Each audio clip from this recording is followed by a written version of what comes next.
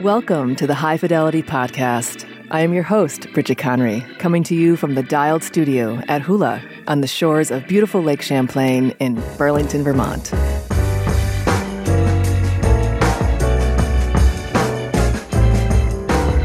In this episode, we welcome back Dave Silberman, the High Bailiff of Addison County, cannabis attorney, and co-founder of Flora Cannabis in Middlebury, Vermont's first licensed adult-use cannabis retailer. Back in March, Dave walked us through the cannabis bills that were winding their way through the Vermont State House. Today, he gives us the lowdown on the wins, the losses, and what advocates will be fighting for in the 2024 legislative session. Stay tuned. We'll be right back.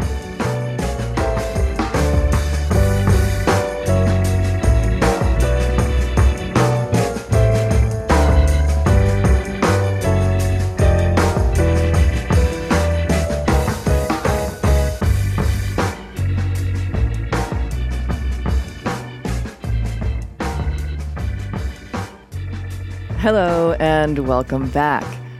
Before we dive into our conversation with Dave, there have been a couple key updates since this conversation was originally recorded on July 5th. In the July 19th Cannabis Control Board meeting, the board heard public comment for the final time on their proposed rule changes before they get sent for review and approval by LCAR, the Legislative Committee on Administrative Rules. In our last conversation with CCB Compliance Director Carrie Jagier, and in our conversation here with Dave, we discussed some of the proposed rule changes to Rule 2.2.4 specifically, the rule that addresses health, safety, and sanitation. We are happy to report that in this meeting, the CCB decided to amend 2.2.4e, which would have prohibited cannabis manufacturers from producing, quote, any product that includes a nutritional supplement, drug product, or additive that may provoke drug interaction, undermine shelf stability, or suggest curative effects. This broad definition would have eliminated the ability to create formulas using other herbs and functional mushrooms. These types of products already exist in the market and are increasingly desired by consumers. The new language, which is yet to be posted, allows for these types of ingredients to be assessed on a case-by-case basis instead of an outright ban. The bad news is that the product restrictions based on time and temperature controls for safety will remain in the proposed rules. In this instance, we agree with the CCB that these types of controls need to be in place. The issue is that the Vermont Department of Health is not willing to fulfill their responsibility here because they have taken the stance that they will not license a business that also has a cannabis license. The CCB has neither the skill sets nor adequate levels of staffing to regulate commercial kitchens and the wide range of products that licensed cannabis manufacturers want to create. To learn more about this, listen to our conversation with Carrie in episode 27. Ultimately, if cannabis companies in Vermont want to build trusted brands, the health department will have to get involved. I would think that any customer walking into a cannabis retail store and buying an infused product like a gummy or a beverage is assuming that these products and the kitchens in which they are being created have been vetted by the Department of Health. And our dirty little secret here in Vermont is that they are not. All right, on to our conversation with Dave Silberman. Thanks for tuning in. Well, Dave Silberman, welcome back to the High Fidelity Podcast. Thank you. Pleasure to be here. So how was your 4th? Did you work? Did not work on the 4th. That's a first. Well, was the store open? The store was closed. It was closed. Yeah. Okay, good for you. I mean, I think that July 4th weekend or that holiday is one of the biggest sales. The weekend was incredible. Was it incredible? It was very busy. Yeah. The 4th itself, everyone needed a day off, and plus, I go march in parades. So, oh, you do? I am the High Bailiff. Oh, that's right. That's one of your jobs. That's right. Parade walking. That's right. Smile and wave. That's cool. All right. Well, we brought you back because in season 2, we had you give us kind of like what was going on in the legislature at the time, the different cannabis bills that were working their way through, and now that session is over. So you're here to let us know what we got done. But before we get into it, I'd kind of like you to give us kind of like what's the temperature at the State House right now on cannabis as a whole? Yeah. I mean, is it not a priority anymore? I'm just wondering because now that they got legalization done? Do they kind of feel like we got our job done and we got more important things to do, like childcare and housing and all of that? Yeah, I mean, I think cannabis never was really a priority for legislative leadership in any of the sessions since, we really started going after this in 2016, right? Like we've always had those headwinds to counter. And I think now it's kind of the same. There are people in the legislature who are actively trying to help this industry grow and, do the things that it should be able to do. Yeah, who are those people? Because the people, that's how it gets done. Sure, the people, absolutely. So there's, I don't want to, I'm not going to give you an exhaustive list. Yes. But I will say in the House, like the main player in the House is Matt Byrong, representative from Virginia, who is the vice chair of the House Committee on Government Operations and Military Affairs. And Matt is a champion for small businesses writ large, and that's how he looks at the cannabis industry. Small businesses that can help lift the Vermont rural economy, downtown economies. Great to work with. He gets it. He runs a small business. He's an owner of Three Squares Cafe in downtown Virginia. Oh, cool. So he gets what we're dealing with. Yes. He understands. And so he's been a pleasure to work with. And then in the Senate, Keisha Ram, who's the chair of the Senate Economic Development Committee. When the session started last January, she got the Senate leadership to give her jurisdiction in economic development over cannabis, which was a change because it was previously in the Judiciary Committee. But now that it's legal, it's a business, it goes into economic development in the Senate. I think that's a big positive change for us because we can start talking to them about what we need to make this business better. Yeah. Not what we need to make this business more profitable for shareholders, but how do we get more products to market? How do we reduce prices for consumers? How do we get rid of the things that are just cost without any actual benefit? And so I think that's a very nice way to talk about this industry with legislators. And then there's a bunch of folks who are very, very helpful, and it's too many to name. But those are the two key leaders that everyone should be, thanking for the progress we made. Yeah. One of the reasons we didn't make as much progress as we had hoped in 2023 was that Senator Rahm went into labor 3 weeks early. Oh. And so right when her committee was about to start taking up the cannabis bill, she was no longer available, really. And she was That's great. interesting how life happens and affects policy. You know what I'm saying? It does. It's one of those things like you can't expect, right? Yes. Like she had a due date, and that due date was 3 weeks later.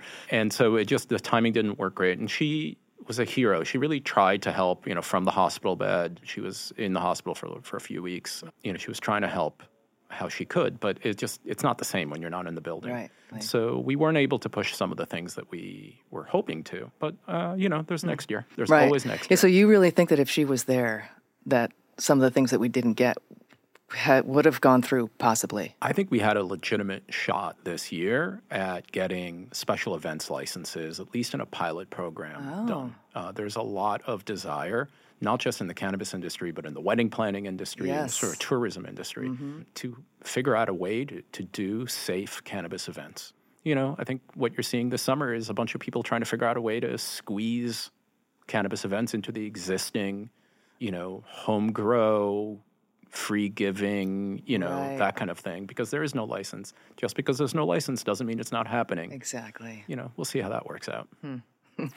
All right. Well, what are the things that we did get done this year? Like the top ones, because some of them are kind of like administrative, and some of them I don't even understand. Maybe I brought them with me to reference, but what are the top ones that are going to have the biggest effect on operators right now? I think the number one thing we got was propagation licenses.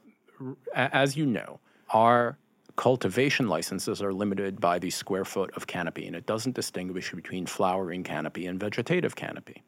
And so we were able to create a new type of license that a cultivator can have as a second license or just as a standalone. It's called a propagation license. It's up to 3,500 square feet of non-flowering canopy. And the license fee is going to be just $500 a year. That's already written in law. They're going to start issuing those licenses by next summer, and it will allow the propagators to sell clones to other licensees, and it will allow them to sell seeds both to licensees and to the general public. Oh, wow. So that's sort of the foot in the door to direct-to-consumer sales. Right. Yeah, so when you say to the general public, that that means they can. It doesn't mean like selling it to a retailer to get them to the general public. That means that propagation license will be able to sell their seeds online or... Yep. Yeah, online or at the farm, the farm stand. They'll have to come up with some regulations around that, and we'll see how realistic that is. I personally am quite doubtful about direct-to-consumer sales being a business strategy that will work in real life, but it's an interesting thing to think about. Right. Well, and the seed market in general, globally, is more successful than other businesses, I think, in general, isn't it? I think there's more money to be had in seeds than there is in selling other cannabis products, but that's another show. Yeah, but also, like, how much of that is money to be made in Vermont? Right. Yes. We're a very small state, and folks have to keep that in mind when they're kind of thinking about building a business is what's my total addressable market, and can I actually make money? Right. But I think the long-term vision on that is that, Vermont has a lot of growers who think that they're really growing amazing cannabis, and that maybe eventually when they can sell to the general public, even outside of state, that there might be a demand for that, for Vermont genetics. There's an interstate market for beer, and Hill Farmstead does a amazing business to tourists and shipping. So maybe that can also be true for cannabis. Right. Time will tell. All right, so propagation license. Yeah. Another nice one that I think cultivators will like is the reduction in local control. I would call this the Charlotte provision. The CCB is now allowed to ignore towns when the CCB determines that those towns are exceeding their legislative authority. Charlotte was basically trying to block outdoor growers from putting seeds in the ground without any kind of structure at all, calling it development. And so these new rules circumvent that kind of obstruction by towns, and also give all outdoor growers, not just tier 1 outdoor growers, a little bit more breathing room. As an outdoor grower under this new law, sign up for the use value appraisal program, the current use, property tax reductions. You qualify for a sales tax exemption on the tractor you buy for your cannabis farm now. Important stuff. Yeah, those are important things. Yeah. Now, I'm glad you brought up that, Charlotte. I mean, that was a pretty contentious case. I mean, basically it was, it sounded like there was a little bit more involved there. That maybe he was operating a little bit outside of his license, but the CCB claimed they did an investigation and they thought he was operating within the confines of his license. So that's where it ended up, right? I don't, not a client of mine. I'm not privy to any details other than what's been reported. And, all I know is it sure seems like Charlotte is anti-development and anti-cannabis. Right. And those are two separate things.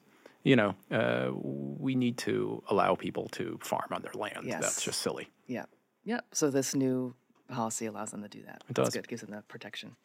Another nice thing, I think, for consumers is that Vermont is no longer the only state in the nation that limits edibles packages to 50 milligrams total. Yes. I think it's going to take some time for retailers to cycle through their inventory and for manufacturers to start producing the 100 milligram packs. Yeah.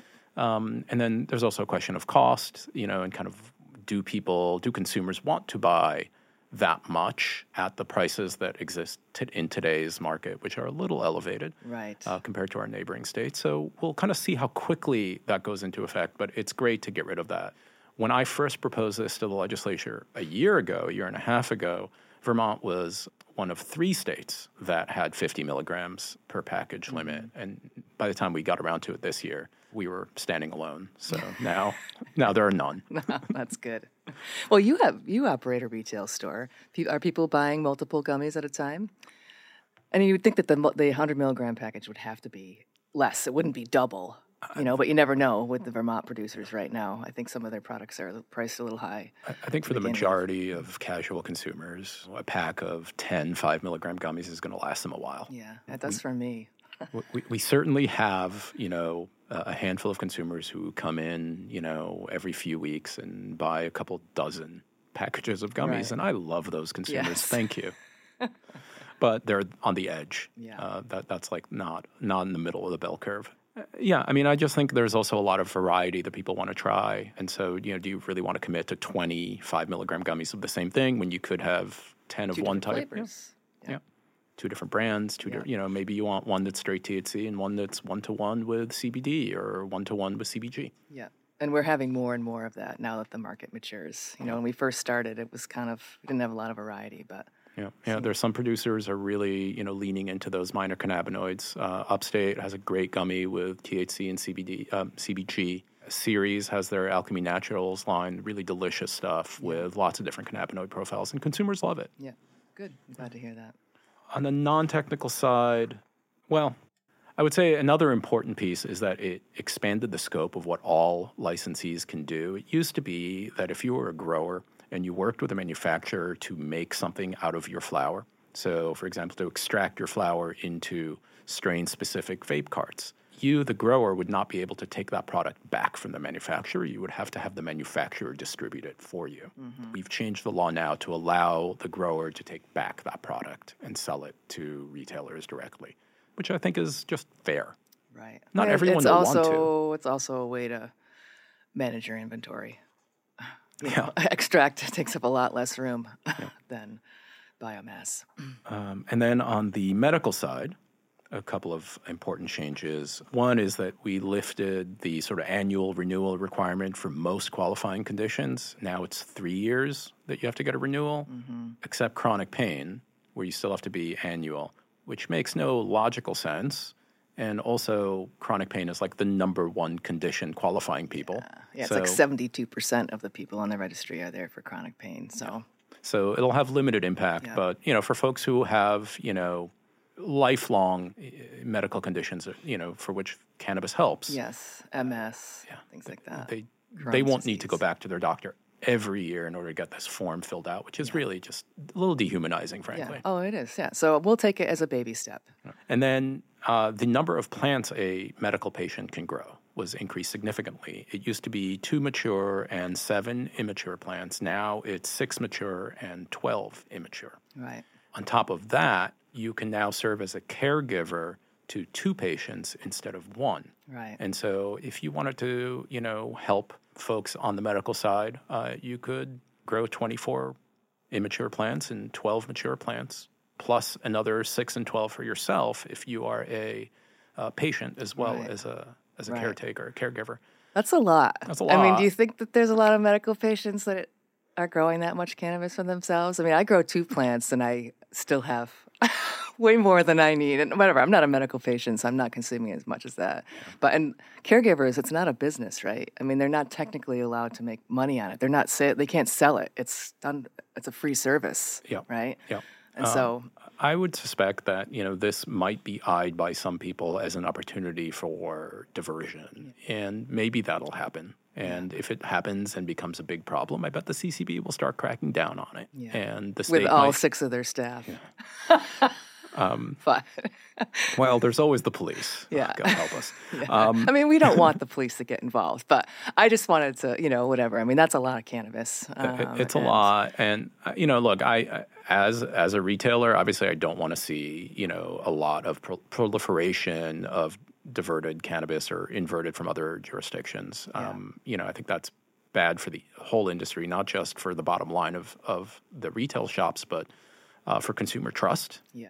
But, you know, I want to be very sympathetic to the couple of thousand medical patients out there who have a real severe need. Yeah. And they should be able to get the help they need without having to pay 21% tax and, you know, whatever else. Yeah, I agree. And so, you know, I think I'm happy that this change is in place, and we'll see if it becomes a problem. Yes. If it becomes a problem, we'll figure out a way to address it. Yeah, totally. It's not going to be the main place that diversion or inversion is happening, I don't think. Maybe just supply some small side businesses for some Vermonters. I think another big thing on the medical side is that the CCB now is more free to regulate medical dispensaries similarly to rec. Mm-hmm. So I think we'll see a coming together of the regulations. It'll probably take a little bit of a while for that to happen. Yeah, I mean the medical programs, and I don't know if I want to call it dire straits right now, but the numbers have been going down consistently since 2018 when possession and home grow was allowed for adults. And this year, I think they said that they've already lost 600 registered patients since the end of 15%. Yeah, and 100 caregivers. And so it's going down. And so, you know, we were talking about this ahead of this conversation right now, and I don't know what the answer is. I don't think that 2 separate programs is the answer. I do know that there are a lot of medical patients who need the supports that they get in that program right now, whether it's just increased time of quality consultation or, having their doctor feel like it's a trusted place to have conversations about their patient's health, or the products right now, quite frankly. They don't have the potency limits that we do in the adult use, and a lot of them need those higher dose products. And so all that would have to be figured out. But let's hope that the program's still going by the time that this committee that's being put in place that comes together with what the recommendations should be, which I think that their deadline for that is January of 2024. That's right. It's only 6 months. I mean, I'd like to see that conversation include the rec operators as well, because I think they're part of the solution ultimately. But last time you were on the show, when you said that you were going to be a little controversial, you said that you didn't think that retailers should be able to sell to medical patients tax-free. I thought that they shouldn't allow medical patients to buy tax-free in rec shops if they are also going to expand the qualifying medical conditions to anything that a doctor says. Gotcha, that would be a double whammy. That would result in a crashing of the tax income for the state. I think that would hurt the long-term viability of the industry because we won't have that tax dollars to show to the politicians as a reason why they should play nice with us. Right. Yeah. Very controversial. Yeah, I mean, and that's the whole, looking at it at that level, never mind just kind of like structurally and what the rules would be, is that ultimately there are so many people who are using this plant for health and wellness right now, and medically, but they maybe not qualify, but now they're shopping in the adult use. And so where do you draw that line of people who are using it medically against those who are not, and these people don't get charged tax and the others don't? That's really tricky. We have a large percentage of our customers come in talking about pain or sleep or anxiety, and we try to help them the best we can, to our ability. But those are medical patients in a rec shop. Yeah. So we'll see. The other big thing in 270, now Act 65, something we talked about last time I was here, was the liquor and lotto tobacco licensing. Yeah, this is your issue. So, I mean... Let her rip. Let her rip. What'd you get? You got what you wanted, right? I won. Congratulations. That's a good one. That was worth fighting for. It was. So now, if you're a licensed cannabis retailer that does not sell tobacco or nicotine products... Which you can't. It's illegal to... Can you sell tobacco? You could with a tobacco license. Oh, no kidding. But if you are a cannabis retailer that does not sell tobacco, you can now sell pipes without a tobacco license, which is important because liquor and lotto are cops, and we don't want cops in our stores. Right. Yay, win. Yes, good. And we also got rid of the 92% wholesale tax, not only on the vaping liquid, but on vaping devices as well, which means that now, finally, we can sell things like packs or, other herbal vaporizers or electronic devices for concentrates, at a reasonable price. That's competitive with other markets. Yeah, previously, if we were to sell those, if we were to pay the wholesale tax and sell them at the same price that they're available online, we would have to sell them at a loss. Right. And so I think that was new. I think the last time we were talking about it, it was only looking at like the liquid not being taxed, but the hardware was going to. So we got both. Yeah. Good. Yeah, that was a nice little win. Nice. Yeah. I don't think it's going to make a big difference in terms of, sales or tax revenues to the state, but it's just the right thing to do. Yeah, I agree. So that's what we got. Awesome. So we started with the good news. What didn't we get and why? We didn't get delivery. We didn't get events. We didn't get on-site consumption. And we didn't really move the conversation forward. We didn't get the potency caps lifted. And the main reason we didn't get any of those things, and the main reason we probably will not get most of those things next year, I think we might be able to get events, is Phil Scott. Yeah. Folks in the cannabis industry, you got to stop voting for Phil Scott. Phil Scott is anti-you. Yeah. He let this bill pass. He let Act 65 pass without his signature, which is what he allowed the legalization bill to do the same. Yeah. And so... We will not get delivery while Phil Scott is in office. We will not get social consumption with Phil Scott in office. We will not get potency caps lifted with Phil Scott in office. When is he up for re-election again? Every 2 years. Next year? Yeah. Yeah. Do the Democrats or the progressives have anybody who has a chance of beating him? Long sigh. I take that as a no. So, I mean, we have a supermajority in the legislature, and they were able to veto or override a lot of the governor's veto. Why did they think they couldn't do that on the cannabis? Do we not have enough people in the legislature who are willing to fight for it? Yeah, I mean, cannabis is just not a priority item. And to override a veto, you need legislative leadership in both houses to say, yeah, this is worth, bringing people back during the off session and really fighting for. And, I just don't see this industry as something that rises to that level of awareness. Plus, there are still not as many as previous years, but there are still some Democrats in the legislature who just are not comfortable with cannabis, and because they're afraid for kids or the possible crime that they think is associated with it. Bridget, drugs are bad. I know. It just feels like we've come such a long way, but that stoners stigma are just lazy sticks. And drugs are bad. And what about the brain? And what about the kids? And what about safety? And what about the roads? And is there going to be blood in the streets? And it's still the same stuff. It's the same stuff. It's been the same thing. Yeah, got it. So we still got a ways to go. Yeah. We need to get fresh blood in the legislature as well, not just in the governor's seat. Yeah, there's a lot of that. And look, we've made a lot of progress. There's been a generational turnover in the legislature, so there's a lot less opposition in the legislature, but there's still some, and they're still, well-placed to, thwart our desires. That tax revenue doesn't get them excited? I mean, how much do you know? Like, it's not that... We don't get that information very much. So you can go to the tax department's website monthly, about 45 days after the end of the month, and get a report of how much tax revenue has come in from cannabis excise tax. Gotcha. What is it approximately right now? Do you know? I haven't looked in a while. The last time I looked, I think it was April sales, I believe, were about $6 million statewide. So it's sales. Yeah. I think that number's right. So it's not like huge, and that's Vermont's small. And I just don't see a really great argument for, we need to lift the potency cap on concentrates because then we could, have more tax revenues from concentrates. And then you really dig into it, like what's concentrates ever going to be solid concentrates as a percent of the market? 4%, 5% at best? Yeah, I don't know about in Vermont. I mean, it's over 10% in more mature markets. Well, including vapes, which are not subject to the potency cap to begin with. So if you're just looking at like hash, sold outside of a vape cartridge, you're probably really just a couple of percent. And, what are you going to get? Another $10,000 a year of tax revenue into the state? It's just not, that's not a winning argument. Yeah, the fear is more powerful. Yeah, I mean, people are really afraid. Yeah. Of, God, I don't know what, like people getting too stoned and falling asleep. I'm not sure. Yeah. I believe that they should be in the regulated market because I think they're safer when they're in the regulated market.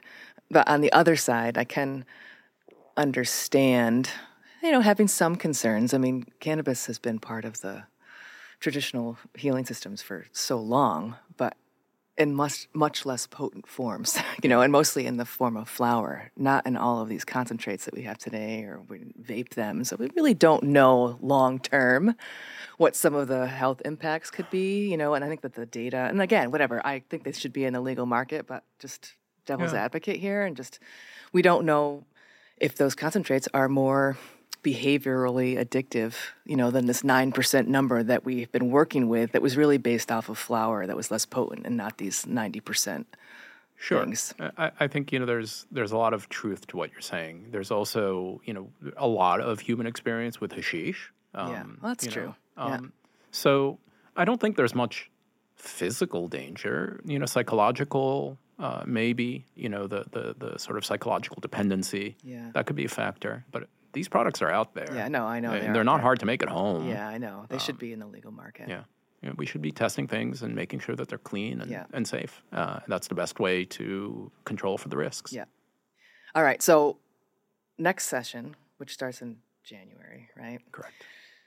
Do you have any hopes for one of these things that didn't passing this time? And I think we're going to make another really strong attempt at special events and maybe on-site consumption. We'll kind of see how that's playing out in other states. It's really only beginning to roll out in Nevada and Colorado. Yeah. So we don't have a lot of solid experience to share with legislators who are just inherently afraid of their own shadows. Right. But didn't the CCB, as part of their report that they were required to submit to the legislature on social equity, like with the state of social equity in the program right now, didn't they recommend that home delivery license and a on-site consumption license be part of the solution there in order to provide more business opportunity for the people who would qualify for social equity? They were looking at delivery for the business opportunity, and they were looking at social consumption as a way to give people who do not own their own homes a legal place to consume. Where right now, unless your landlord has written into your lease permission for you to consume cannabis, technically you're not allowed to consume cannabis there, and that could be a crime. Right. And that's silly. Yeah, it is silly. Or to grow. We want to give people a legal place to consume without fear of arrest or civil penalty. And we need to find a way to do that. Whether that's social consumption, whether that's revising the rules on public consumption. Maybe we can allow joints to be smoked wherever cigarettes are allowed to be smoked. Right. Maybe we can. Like New York. Yeah. So many New Yorkers, though, complain about the fact that New York City just smells like weed right now. Man. And that's not attractive to a lot of people. But again, I'm all for more access and all that stuff. But I've lived in New York, and let me tell you, weed is a much better smell than some of the other things. Yes, that's Go true. to New York in August, and it's just like piss and garbage. That's totally true.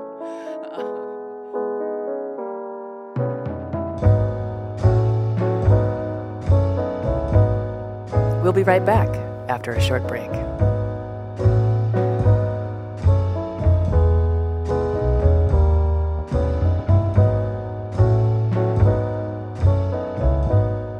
Hey there, it's me again with a friendly reminder to follow our lovely little show wherever you listen to podcasts.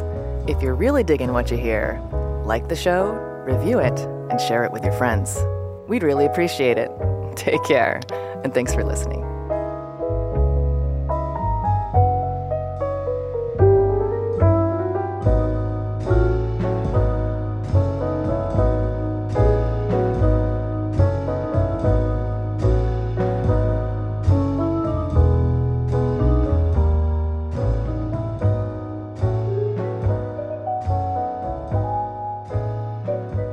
Let's now move to the rule changes that are being proposed right now. And the one that's most interesting to me, there's quite a bunch of changes that are happening, but 2.2.4 is getting a lot of attention right now. And part of it is because I guess some of the changes kind of just popped up recently and most people didn't have a chance to react to them. And so talk about what those are, what the changes are, and why they're concerning. And I know that you've got certain clients where they would affect them quite a bit. So yeah, it might drive some people out of business entirely. So the CCB is proposing to ban certain products. I'm not really sure why they feel, A, they have the legislative authority to do this, or B, why they think now is the right time to go about doing this. But, they seem to have a lot on their plate, and maybe they could concentrate on some of those things, like fixing the product registration system, maybe, getting the inventory tracking system up and operational, not just for cultivators. Yeah. But, I'm not here to criticize the CCB. I love the CCB. Yes. They got their hands full. They're understaffed. And they are definitely understaffed. Yeah. But some of these rules, 2.2.4 in particular, it really came out of left field. I'm not sure what they're thinking. They want to ban any product basically that requires refrigeration. For shelf stability. And the reason that they've sort of enunciated so far is that, the health department is refusing to do inspections of cannabis licensees for food safety standards. And so we don't have the staff to do it. So we can't do it, and neither can you. Not that there's been any complaints of, any kind of foodborne illness from cannabis products, just because they're, I guess, afraid of it maybe one day possibly happening. Right. So anything frozen, anything requiring refrigeration for shelf stability would not be allowed. They, for other reasons, are going to ban any products containing meat or dairy.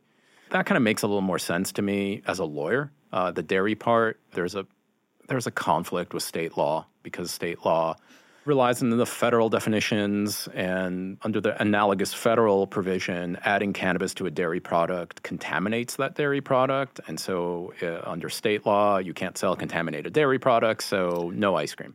Right. Well, the Department of Agriculture, or Dairy, which is under Ag, they came and inspected our facility when I was Medical at side, Ceres, on the medical side, because we were, I think the words that they used were adulterating dairy by infusing cannabis into cream for like caramels or butter that we sold. And so they allowed it there, and we were happy for the inspection because it was just another form of like regulation coming in, being like, your kitchen's clean, Yeah. and you're doing things properly.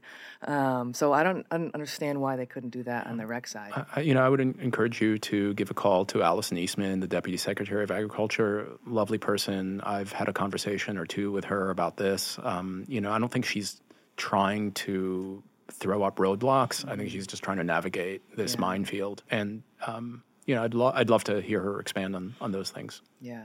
This is my hot topic. Because I think the health department needs to be involved in overseeing cannabis manufacturing in these commercial kitchens and in these home kitchens even. I just think that it's important for public safety, and they won't do it. And it's why this is not happening. I mean, the store that we want to open, we wanted to even just have non-cannabis infused refrigerated products that people could like grab and go, food. Technically, we're not allowed to do that because the health department will not regulate a company that has a cannabis license.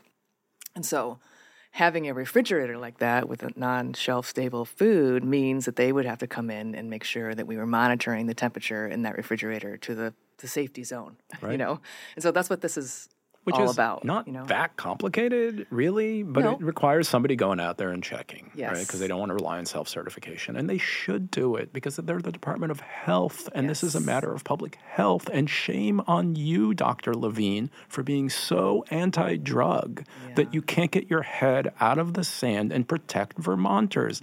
Yeah. You're talking about a third of Vermonters use cannabis. Let them use it safely. Yes. This is another Phil Scott thing. Yes, I know, because they're connected.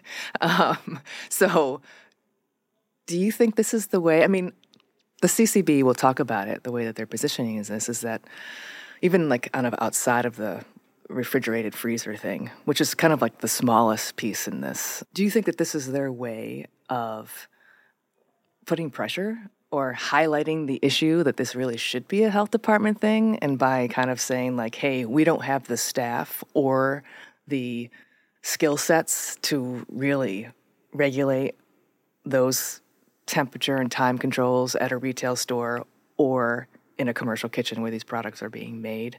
So let's try to make it an issue so the health department has to come in, or that thought that far ahead? Maybe. I think, the folks at the CCB are actually like really smart, and they get politics. They've been involved. James Pepper, Bryn Hare have been involved in legislative politics and government affairs for a long time. So I think they know what they're doing. Yeah. But I just wish they weren't doing it in a way that, was harming small businesses. Yes, it's not pro-business at all. The other thing they want to ban is anything that has like a supplement. And any cannabis product that incorporates anything that is also sold as a dietary supplement. Right. That's not a health department thing. So this is a separate issue. And I don't even know where that came from because... I don't know either. They've expressed sort of two reasons for that. One is they're concerned with drug interactions. And two, they're concerned, and this one was really wild, they're concerned that if you incorporate certain herbal supplements, you will be implying that the product you are selling has curative effects, which would violate the regulation against claiming that your products have curative effects. Got it. So they're worried about lawsuits, potentially? Of people kind of, taking advantage of some of the legal gray areas that we have with cannabis? I think you should get Pepper on the show to explain himself here. I mean, because what we're talking about are things like gummies or tinctures that might have melatonin in them, or things like L-theanine or functional mushrooms like lion's mane or reishi. I mean, we already have those products in the market here in Vermont, so it would require that those be taken off the shelf. but they're also widely available in every other regulated state. And that's where the market is headed. You know what I'm saying? Like long term, this is going to be like CPG products. They're going to be out there. And then the whole part about like cannabis shouldn't be separated from the other plants. As an herbalist, we always put plants in formula with each other. And I get that. That's what they're talking about. Like, when you do that, we don't want to be making any claims. But the herbal world can't make claims either. Right.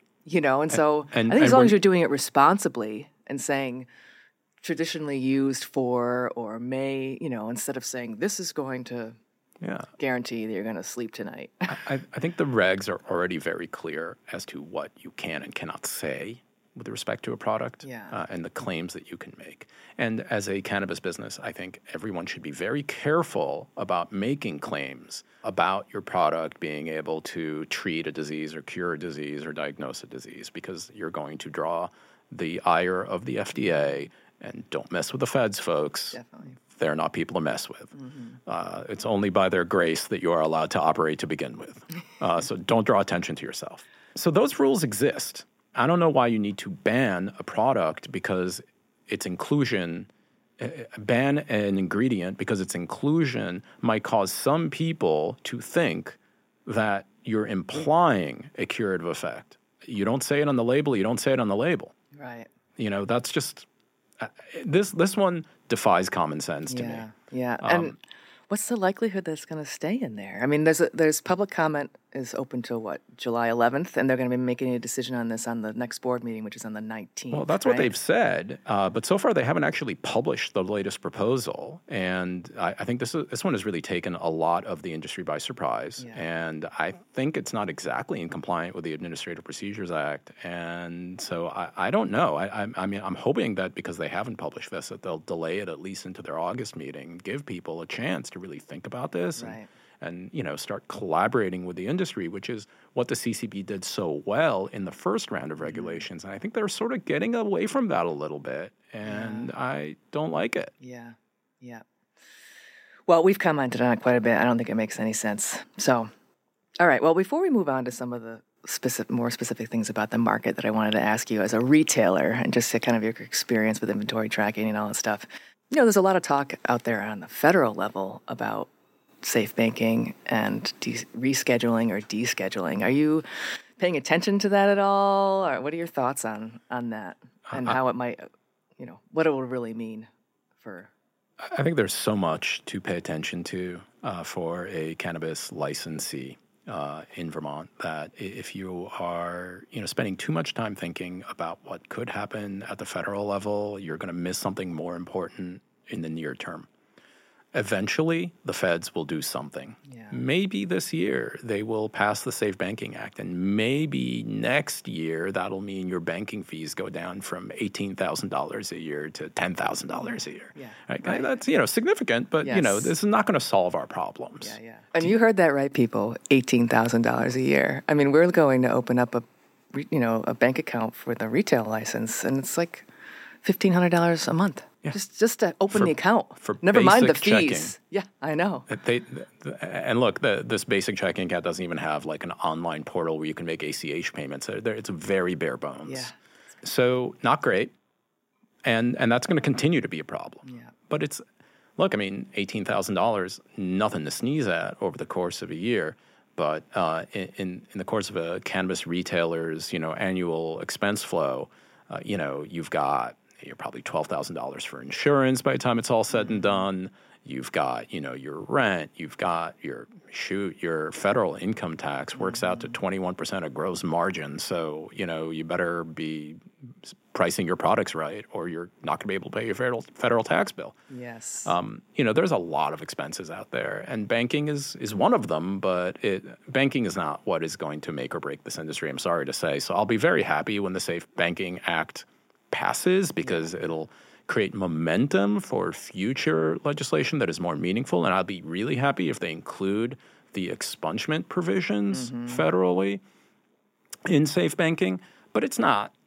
Look, safe banking is not the end game here. It's step one. It's step one, right? It doesn't address 280E, which is the big tax burden. 280E is a huge problem at the federal level. Yeah.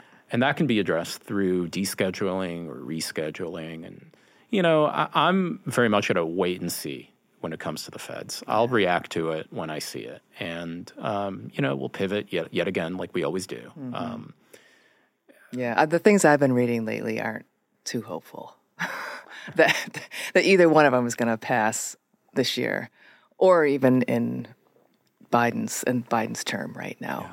Maybe a second Biden term. So, I mean, it's always a wait and see game, which is tough. Yeah.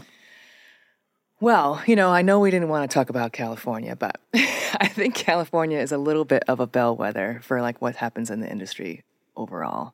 And there's a lot of trouble going on there right now, just in terms of diversion. There's the Glass House case where they're being, they're one of the biggest cultivators out there in California, and they're being accused of diverting, I think, twice as much as their legal inventory into the illicit market, including, sending it into the New York market, New York City in particular. That hasn't been confirmed. It's a case that's going to court. Herbal, which was one of the longest operational distributors out there, just went out of business because people aren't able to pay the bills that they're owed them, and so they just closed up shop. And they're talking about many businesses having to shutter this year because they've got a huge tax liability coming up, and they're not going to be able to pay it. And so, again, I know when you're operating in a state, you're just trying to figure out, like, how do I do what's in front of me right now? But I would think that we want to be looking at what's going on out there and how do we avoid some of those things, and also, like, the illicit market is like twice the size of the legal market out there. They haven't been able to get that out of control. And, I'm sure we have all of those factors happening in Vermont right now. We just don't know how big or what it's going to look like when things come due. But any thoughts about that? Yeah, I think California has some unique problems. In the way they set up their market, it's actually very difficult to get a license in California. There was a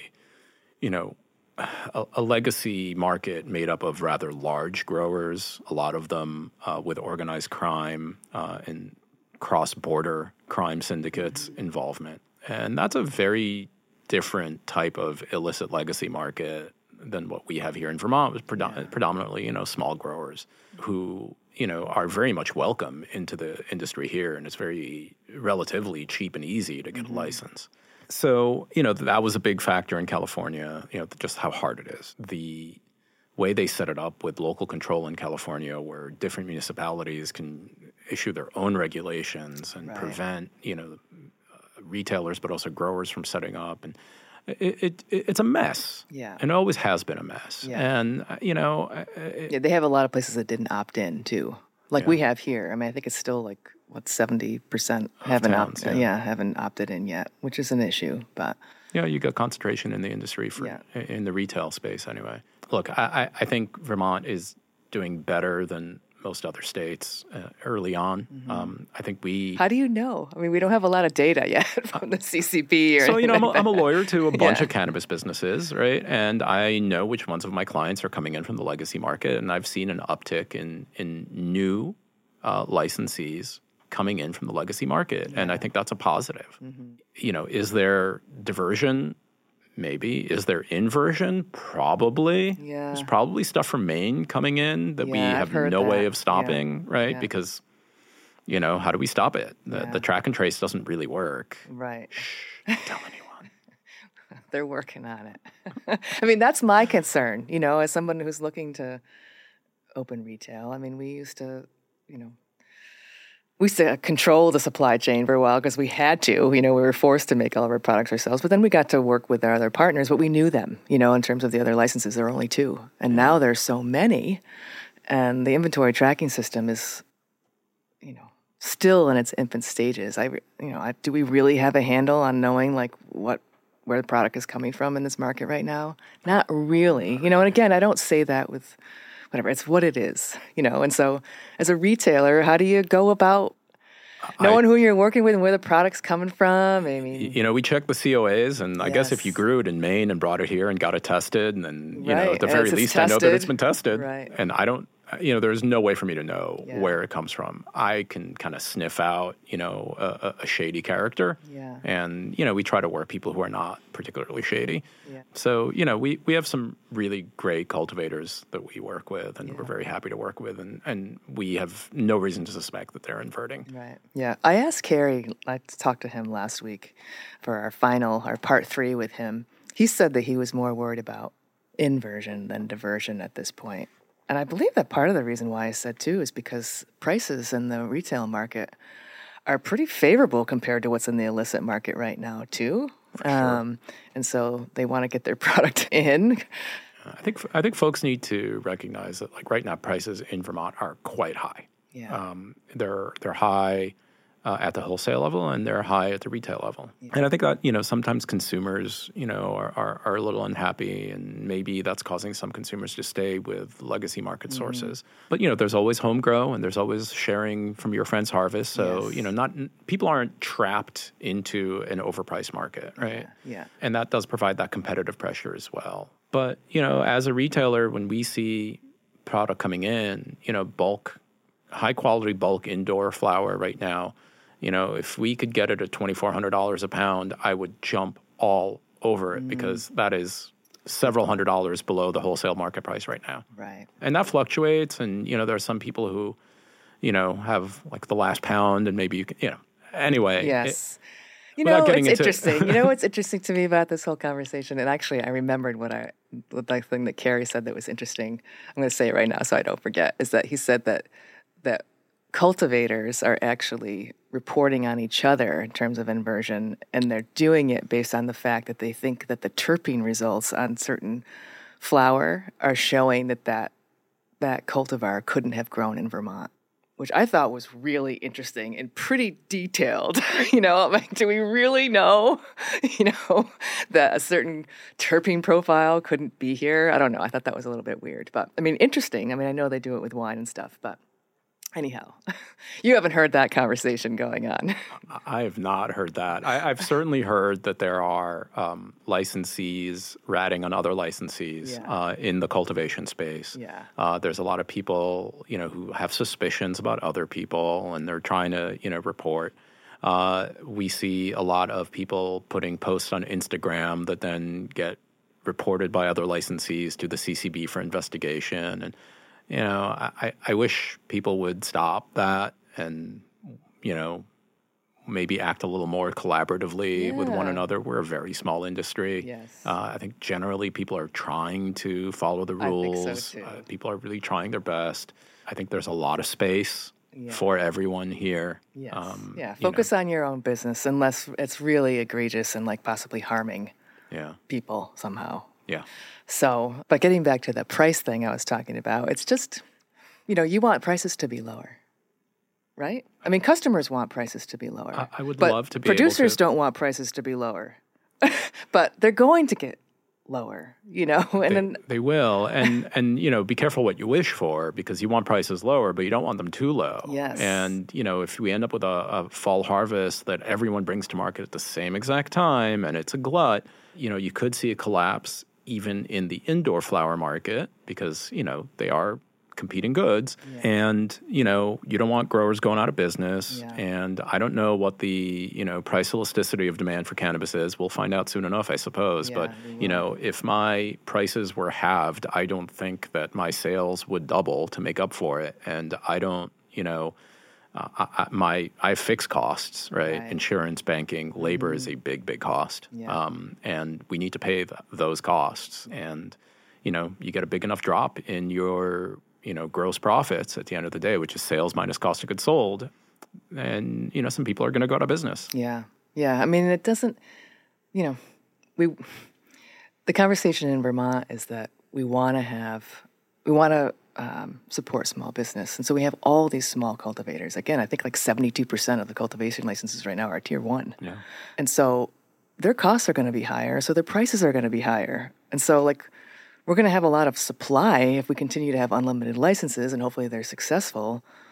So the supply will go up, which means that prices should come down, but their costs really aren't going to go down that much because they can't scale. That's right. And so it kind of doesn't make sense in a way. And ultimately, if this was if we didn't have the prohibition that we have and the way we have this regulated market around cannabis wouldn't be so expensive as an herb because it's not hard to grow. It's not scarce, you know? Other herbs cost like $2 an ounce, that grow as prolifically as cannabis could if it was let to be, Well, you had Dan Pomerantz on a few episodes ago, and he said something that I thought was, true and funny. It's like, it'll grow in the cracks in the sidewalk. Yes. It won't grow beautifully, but it'll grow. And for extraction, you don't really need big, beautiful plants for extraction. You don't. So, it's a little scary to think about, the economics of cannabis, right? Yeah. As your scale grows, you get economies of scale. Your production costs on the margin go down. And the bigger you are, the lower your marginal costs are. Now, obviously, there's these step functions in this formula because you end up having to build another warehouse or another, whatever. Yeah, but it's business 101. Yeah. With scale done properly, your costs go down and you can charge less for your products. To a degree. And then, and we see that, right? Like California with big producers has lower prices than Vermont with small producers. Now, Vermont producers can scale to a degree. When you cap out of your 1,000 square foot Tier 1 license, you can get a Tier 2 license. It doesn't cost that much more. Right. And you can go up to 2,500 feet or 5,000 feet or 10,000 feet in the Tier 4. Yeah. And so you can grow, and year after year, I would encourage people who are finding success to think about that. And, what is the investment that would be needed to make that be a profitable expansion? And I think, if we can control that growth and let it kind of come organically, as opposed to opening it up as a free-for-all where, these big multi-state operators come in and buy, set up multiple grows that are very, very large. Yeah. Now, it's just not going to happen, by the way. We're too small a market. Don't we want a Vermont company to become a multi-state operator? Shouldn't that be a goal?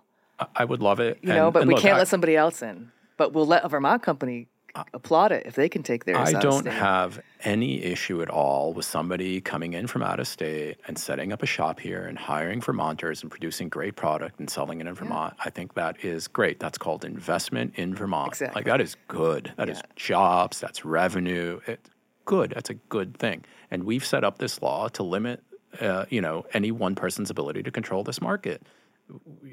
Aside from the Tier 5 indoor grower that there is in Vermont, there will not be another because who is that? Is that Satori? That is Satori. Yeah, it's in your county. Yeah, in Middlebury. A great employer. Mm-hmm. They've taken a warehouse that was an environmental disaster zone, brownfield, like EPA brownfield, done amazing restoration work to it, remediation work, spent millions of dollars cleaning that place up, turning into a state-of-the-art facility. They employ, their parking lot is full of employee cars. I drive by there a lot. I live in Middlebury. They are an economic engine. Yeah. There's nothing wrong with that. Yeah. And they're producing, by the way, bomb weed. Yeah, I've heard that. I've heard that from a few people. Yeah. Yeah, I don't know. I mean, I think that this whole, they just closed the window on Tier 5s because of the concern that they're going to create so much product and make it hard for all the other ones. But doesn't that now give a competitive advantage to the people who have a Tier 5 right now? If they're going to be the only ones who ever have it. I guarantee you that nobody in this world is happier about Tier 5 licenses being closed than the Tier 5 licenses. I mean, that makes no sense. I don't know. Yeah. Well, look, I will say, we have caps on the size, and that is good. I think, we need small scale in Vermont because we are a small market, and we need to be cognizant and aware and figure out a way to deal with the potential for oversupply this fall and every fall, or else a lot of people are going to lose a lot of money. But we wanted to give everybody that chance. So come December, take a look at Craigslist for used growing gear. I mean, you don't want to see that. No, I'm not laughing because I want that for anybody, but that's, it's oversupply is going to happen. It's just how it happens, I guess, is what Vermont's trying to every manage. State, right? And some people are going to figure out that they're actually not good at this. Yeah. And, okay, you gave it a shot. Maybe you've made your money, and maybe not. That's, free market capitalism. Yeah. All right. Well, I think we should end it there because you've been generous with your time today. Thank you so much. It's always a pleasure. I feel like we could talk about a whole bunch of things. Same. So Yeah, really great information for our listeners. So thanks for coming up from Middlebury, and we'll see you down at Flora in the near future. Yeah, look forward to it.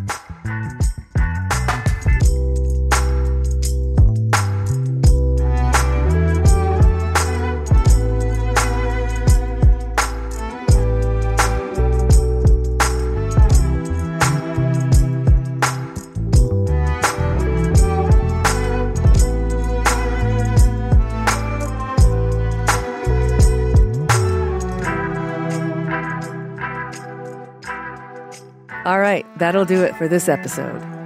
Thanks go out to my creative crew at High Fidelity, Olaf Willoughby and Shane Lynn, and to the team at Syntax in Motion for producing this show.